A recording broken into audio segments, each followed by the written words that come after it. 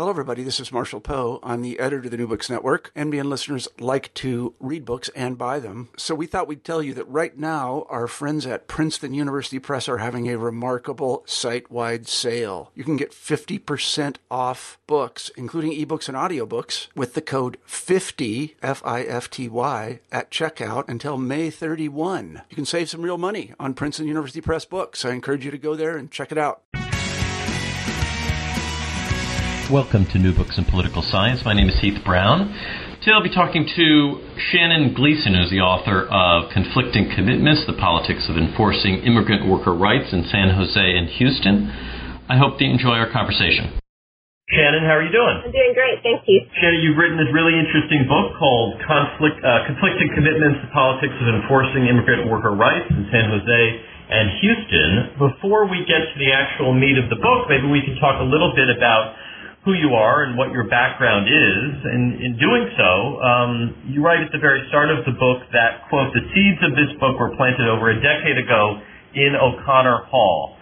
So, where is O'Connor Hall, and how did O'Connor Hall lead you on this 10-year path to write this book? Sure. So O'Connor Hall is the building where the sociology and anthropology departments are located at Santa Clara University, where I was an undergraduate, and I attribute a lot of my interest in what I'm currently researching to those years, largely because of the mentors that I had there, and also just I feel like that was a kind of a period in my life where I had to decide whether or not I was going to head down a path of research and academia or a more applied route. I think I, at one point, found myself in one of my mentors' offices trying to decide in real concerted fashion whether or not I was going to apply for a master's of social work or go on to a PhD. And so I think it was through kind of the undergraduate classes I took in sociology and kind of uncovering that I had an interest in doing research that I ended up where I am here today. But I don't necessarily think that would have happened without the mentorship that I had at that university. Yeah, and where are you now today? Sure. I'm now an associate professor of Latin American and Latino Studies at the University of California, Santa Cruz. We're located on the central coast of California, about an hour and a half south of San Francisco. And our department is an interdisciplinary one that attempts to bring together perspectives from both Latin America as well as trying to understand the experiences of Latinos living in the United States. And so we're a pretty unique department, and I'm pretty lucky to have an interdisciplinary context in which to do my work. Yeah, and the sort of the broad headline of this podcast project is political science, but I'm so fortunate to have people who write about politics from other perspectives and other fields, and you come at this subject matter, this very political subject matter as a sociologist.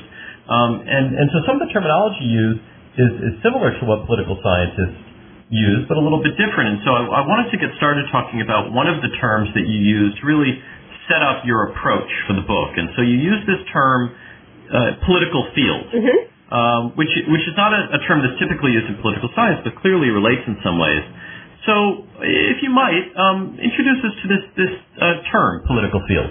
Sure, and I'll try my best here to sum into my Bourdieu, but really the work on political fields most recently I think has been done by folks looking at the function of social movements. So I draw on work by Raka Ray, who looks at women's movements in India, and also Neil Flicksing and Doug McAdam, who are both economic sociologists at Stanford and at Berkeley, who are interested in what they refer to as strategic action fields. And what I find useful about the idea of a political field is two things. One, it gets us away from a model approach that requires us to identify, you can say, independent variables a priori, and really kind of thinks about the co-constitutive effects of political spaces. And the other thing that I find useful about the concept is that it identifies these meso-level institutions, such as civil society organizations, as important both in terms of determining political action by elites as well as the action of individuals on the ground. And so I use the term political fields to try to assess what is different in terms of both the political culture as well as the policies that are in place in these two case studies. And the idea of a political field is that we can only understand the actions of these organizations. In this case, I'm looking at three basic sets of organizations who are or institutions that are involved in the enforcement of immigrant worker rights: bureaucratic government enforcement agencies, local government entities, civil society organizations, and the Mexican consulate, by trying to understand how they carry out the process of immigrant worker rights enforcement in relation to each other. So it's really this relational approach to understanding organizational behavior that I find useful.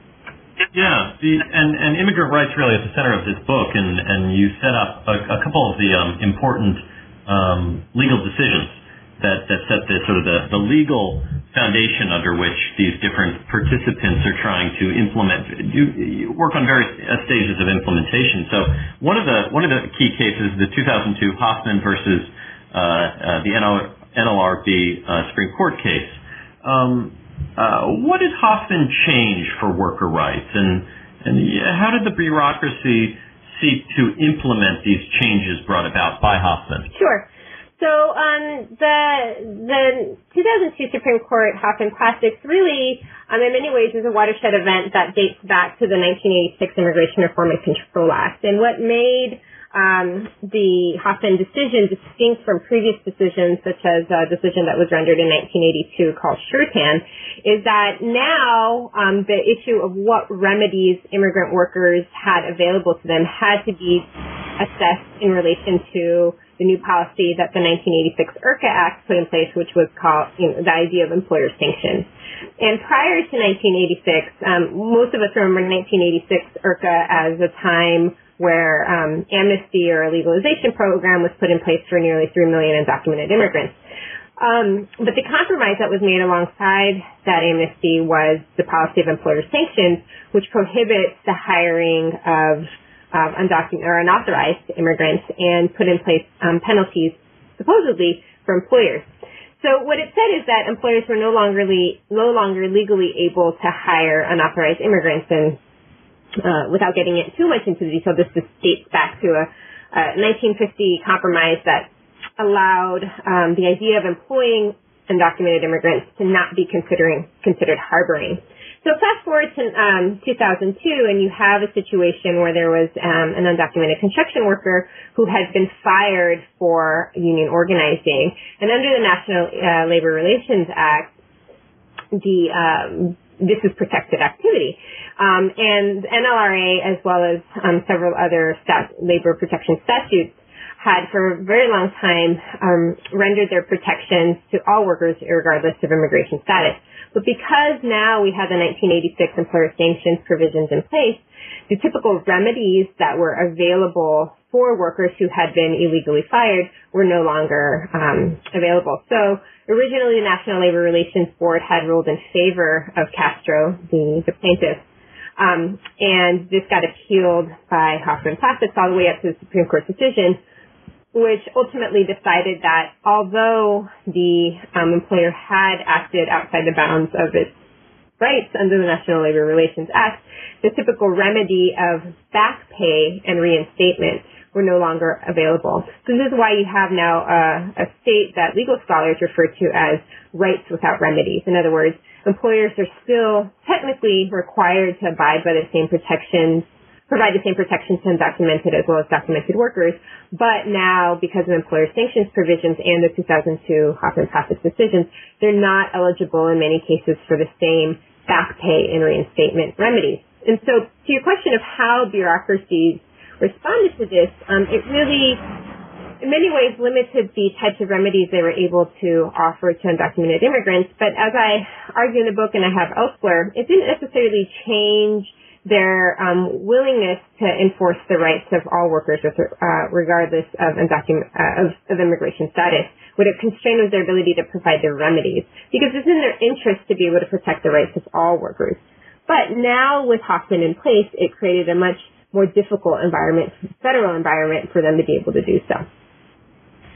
And like with so many of these federal issues, they're ultimately played out on the most local of local levels, and that ends up setting up sort of much of your approach in the book, which is to focus on these two different places, San Jose and Houston. So, what drew you to these two cases? What's special, or perhaps not special, about San Jose and Houston that led you to choose them as the case studies of the book? Sure.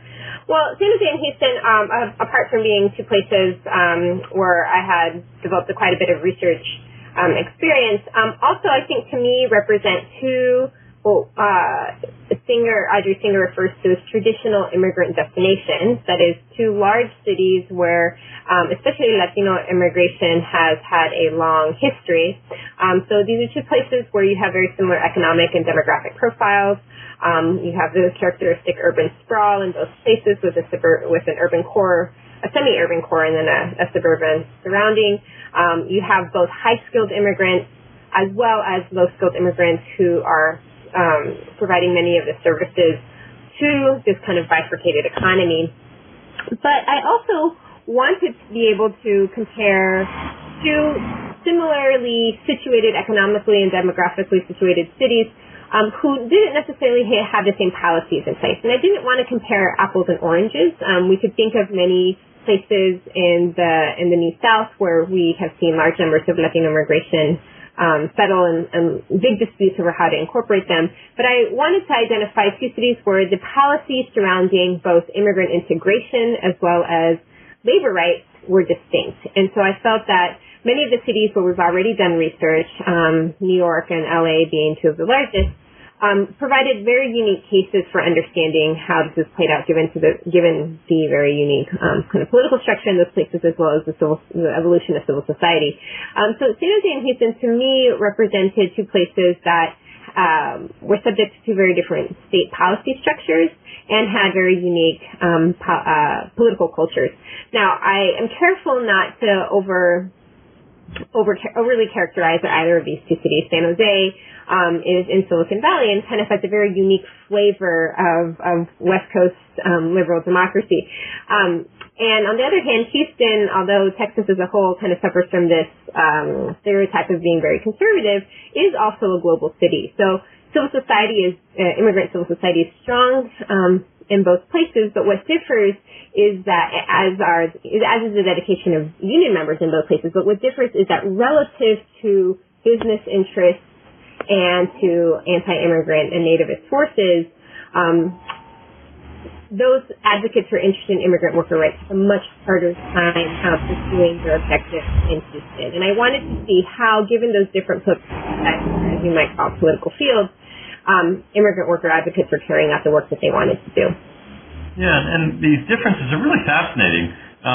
You write about San Jose and what you call the lawyering approach, which is much more prevalent in San Jose than in Houston. So, what is the lawyering approach, and who are the leaders in San Jose as a result of this approach being much more prevalent there? Right. And so, just to be clear, one of the things I was very interested in uncovering is how the issue of transferring rights on the books, that is the fact that undocumented workers have just as many rights to, for example, get paid, to have safe working conditions, et cetera, how that actually gets translated in practice. And I draw on this concept of lawyering, which was developed by Jennifer Gordon, who's written about this concept of suburban sweatshops in her book, 2007 book. And the lawyering approach is the idea of pursuing formal claims making via the legal bureaucracy. And so if we think about the resources that are necessary to do so, you need a bureaucracy that advocates and workers themselves can be confident is going to work for them.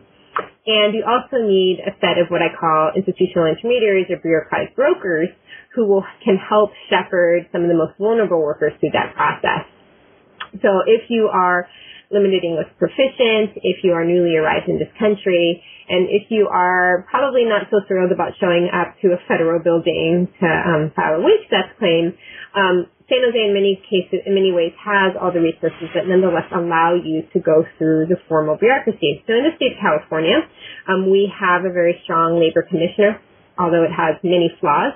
But relative to other states, we have some of the most stringent protections in the labor code. And the state bureaucracy here in California takes a much stronger role in the process of enforcing wage and hour claims than in other places. And so the reason I argued the lawyering approach really thrives in San Jose is because you have a state bureaucracy, not only a federal bureaucracy, but a state bureaucracy that is has inscribed many of the rights for undocumented workers directly into the labor code. So the labor code says very explicitly in response to Hoffman Plastics that it upholds the rights of all immigrants without regard to immigration status. In addition, you also have a very well-developed labor advocacy community, both in terms of unions as well as its affiliate organizations. And probably most importantly, there's a well-developed legal advocacy community. So pro bono lawyers who are available to help pursue these claims. And so that's what I characterize as the lawyering approach in San Jose. And conversely, the reason that approach is simply not tenable is that all of those factors that are present in San Jose are not available to the same extent in Houston. The state bureaucracy is centralized in the city of Austin with only 24 field officers to cover the entire state. So if you're an undocumented immigrant living in Houston and you need to file a claim, you're really more likely to go through the federal bureaucracy. And that is not necessarily always an individual's favorite thing to do. And it also is, it also reflects the lack of union power in Houston. We have a very dedicated, though small, Central Labor Council that has worked with many fierce labor advocates, but relative to the Houston business community, they have relatively less power.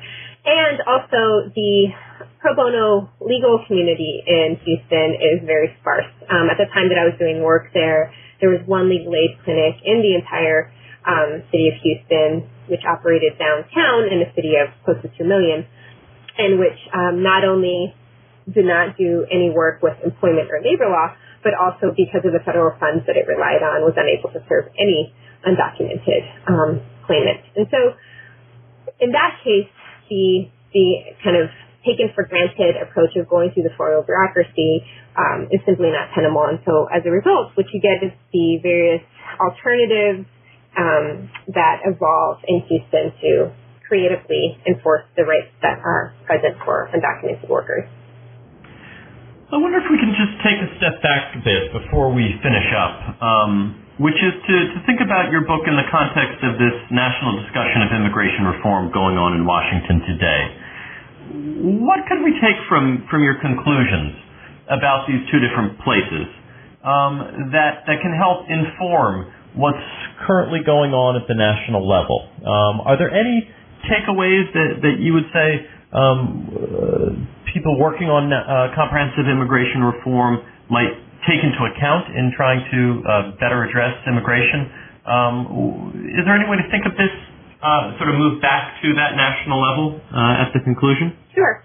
Yeah, I think two of the things that I've been in discussion with my colleagues about, one is the idea of thinking beyond this legalization. On the one hand, I think that it's absolutely imperative that a legalization and a path to citizenship become established for all the reasons that I discussed in the book, which amplify the vulnerability of undocumented workers. But the day after you have a legalization, you're still going to have a new cohort of undocumented immigrants no matter what reform we have. So thinking very clearly about what are the visa possibilities for low-wage workers that are going to be available. And the discussions right now have that very much tied to employer demand. And the current estimates seem to be vastly lower than what we know the current flows of undocumented immigrants are. So we need to be thinking very hard about, apart from the legalization of the 11 million undocumented immigrants, 8 million of whom are in the labor force, what are we going to do with the future cohorts of undocumented workers? And having, and there's been discussion about how Hoffman is going to be addressed in that context, so reinstating the remedies that are available. And the other, I think, gets back to the idea of these institutional intermediaries that I've talked about in the book. And so having large policy reforms at the federal level, I think, is imperative, but really providing resources on the ground to civil society organizations to implement those changes, I think is going to be very important. And so not only in terms of helping individuals get their legal status, but also providing real hard cash resources to civil society organizations to help them access their rights. And there are discussions that are in the midst of heated debate about that in terms of how civil society is going to be able to help in this process. So I would say I would put forth those two realities. One, policy innovation does not necessarily equate with actual implementation, so we need to think hard about how that's going to work, and then also be very future-oriented and think about how the next cohort of undocumented immigrants is going to fare in this new system that we put in place. There's a lot more in this book, including a really interesting chapter about the role that embassies and consular offices play. But in the interest of time, Shannon Gleason is the author of Conflicting Commitments, The Politics of Enforcing Immigrant Worker Rights in San Jose and Houston. It's a publication of ILR Press, which is an imprint of Cornell University Press. It's available through the Cornell website and elsewhere, I'm sure. Shannon, thank you very much for your time today. Thank you, Heath.